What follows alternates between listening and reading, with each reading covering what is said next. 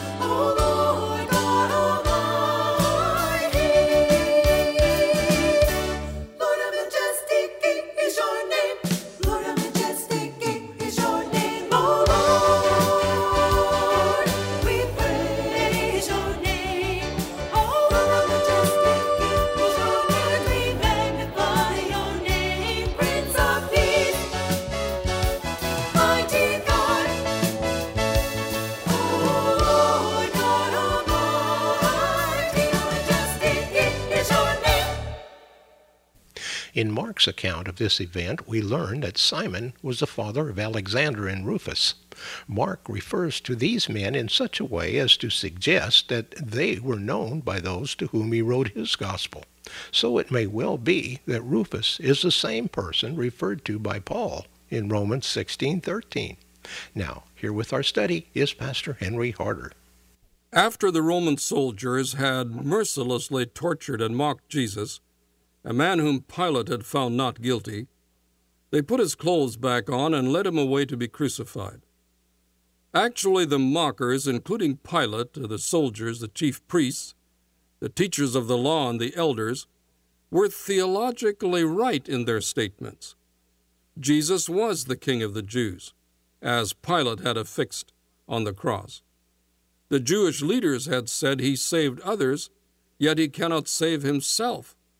Matthew 27:42, that was true. Jesus was committed to do the Father's will, and therefore couldn't save himself. As the crowd and the soldiers with Jesus were leaving the city, Jesus, who was weakened by the severe floggings, was too weak to carry the crossbeam, and the procession met a man from Cyrene named Simon, and they forced him to carry the cross. Chapter 27:32. Cyrene was a city in North Africa where many Jews resided. Simon, likely a Jew judging from his name, had probably come from Cyrene to attend the Passover activities in Jerusalem. He was conscripted to carry Christ's cross. He just happened to be there. The cross he carried was in all probability the crossbar. It was the Roman custom for the convicted criminal to carry the crossbar as far as the place of execution. The upright standard was already placed in the ground. The upright pole was only about 7 to 9 feet long. That is, it stood only about 2 to 3 meters in height. With the crossbar fastened a short distance below the top of the upright pole, the feet of the one being crucified were very close to the ground. Sitting at the foot of the cross meant literally sitting very near the feet of Jesus. Crucifixion had its origin in the East, in Persia and Media. The Romans adopted it as a method of execution, and they made an art form out of it. After the convicted criminal was flogged, he would be required to carry the crossbar. A sign or placard noting the crime, called a titulus, was either placed around the criminal's neck or carried by someone else preceding the criminal. Sometimes a crier would shout out the crime on the way to the place of execution. At the site, the criminal would be stripped, and his wrists were either tied or nailed to the crossbar and fastened to the upright post. Sometimes a pin or block was fastened to the post so that the victim could partially sit and rest on it. And sometimes the victim's feet also rested on and were nailed to a block. Both the block for the seat and the block for the feet were there to prolong the victim's agony. Sometimes death lingered for 3 days. When the soldiers wished to hurry death, they would break the legs of the victim, so he was unable to lift himself in order to breathe. Cardiac arrest or suffocation soon followed. After the body was nailed or tied to the crossbar and affixed to the upright pole, finally the placard was fastened just above the head of the victim. Sometimes the victim's side was pierced with a spear to make death certain. The reason for crucifixion was twofold: to cause excruciating suffering and to lift the criminal to public view and disgrace.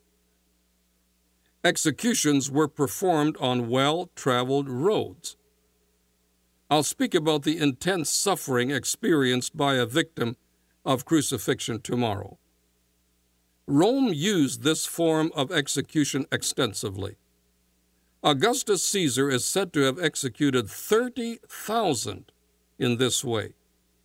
On one occasion, 6,000 persons were crucified beside the famous and well-traveled Appian Way south of Rome. The Jews did not crucify as a means of execution. Crucifixion was abhorrent to the Jews, but bodies of criminals were often hung on crosses or trees after death in order to expose them to public shame and disgrace. At the conquest of the Holy Land by Joshua and his forces, they captured 5 Amorite kings and confined them in a cave. After the battle was concluded, the 5 kings were brought out, and the record states that then Joshua struck and killed the kings and hung them on 5 trees, and they were left hanging on the trees until the evening. Joshua 10:26. Moses gave the following instruction from God: if a man guilty of a capital offense is put to death, and his body is hung on a tree, you must not leave his body on the tree overnight. Be sure to bury him that same day, because anyone who is hung on a tree is under God's curse. Deuteronomy 21:22-23. When the Jews considered a person cursed by God, his body was hung on a tree until evening. That's why the Jews insisted that Jesus' death be hastened by the soldiers, so that his body could be removed before evening and before the preparation for the Passover and the Sabbath began. What interests me is the way God superintended this whole matter of Christ's sacrifice. Man thought he was doing it his way, but man was doing it all God's way. Even this business of hanging on the cross being a curse, Paul wrote, Christ redeemed us from the curse of the law by becoming a curse for us. As it is written, "Cursed is everyone who is hung on a tree." Galatians 3:13. While Jesus' enemies wanted to be sure that this man was cursed by God, so they insisted on crucifixion, God was at work too. Christ bore the whole punishment of sin, and hanging on a tree or cross was a part of that curse. It was the payment for sin, and it was the way of satisfying God's holiness. I'm told that one of the reasons some Jews refuse to consider Jesus as Messiah is because he was placed under God's curse. But that is precisely what was necessary for him to become our Savior. Jesus paid it all in full.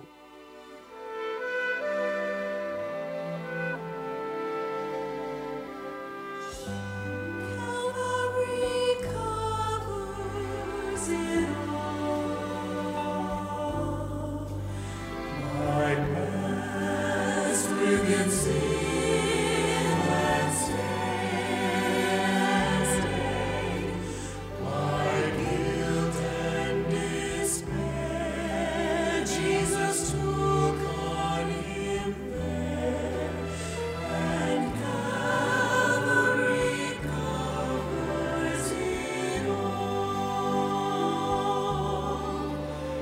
Far dearer than all that the world can impart is the message that came to my heart.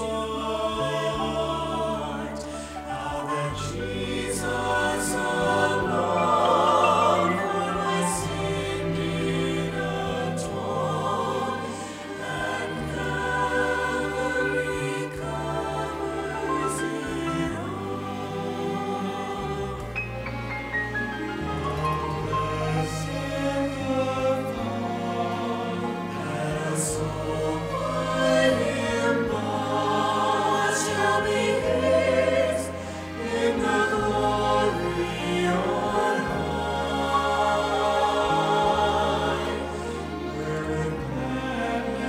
and song on reward of the cross, and Calvary covers it all. Calvary covers it all.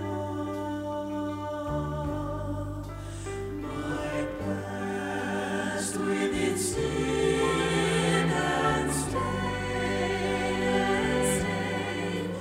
my guilt and despair, Jesus took on him there, and Calvary covers it all.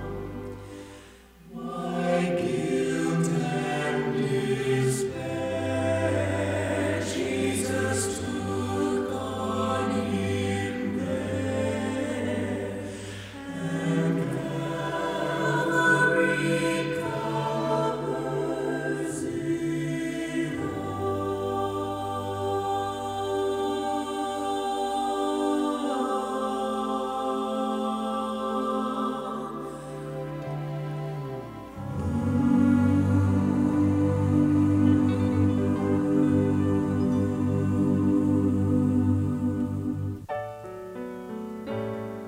What's New is a radio production of Creative Encounters. Our mailing address is Post Office Box 848, Shafter, California, 93263, USA.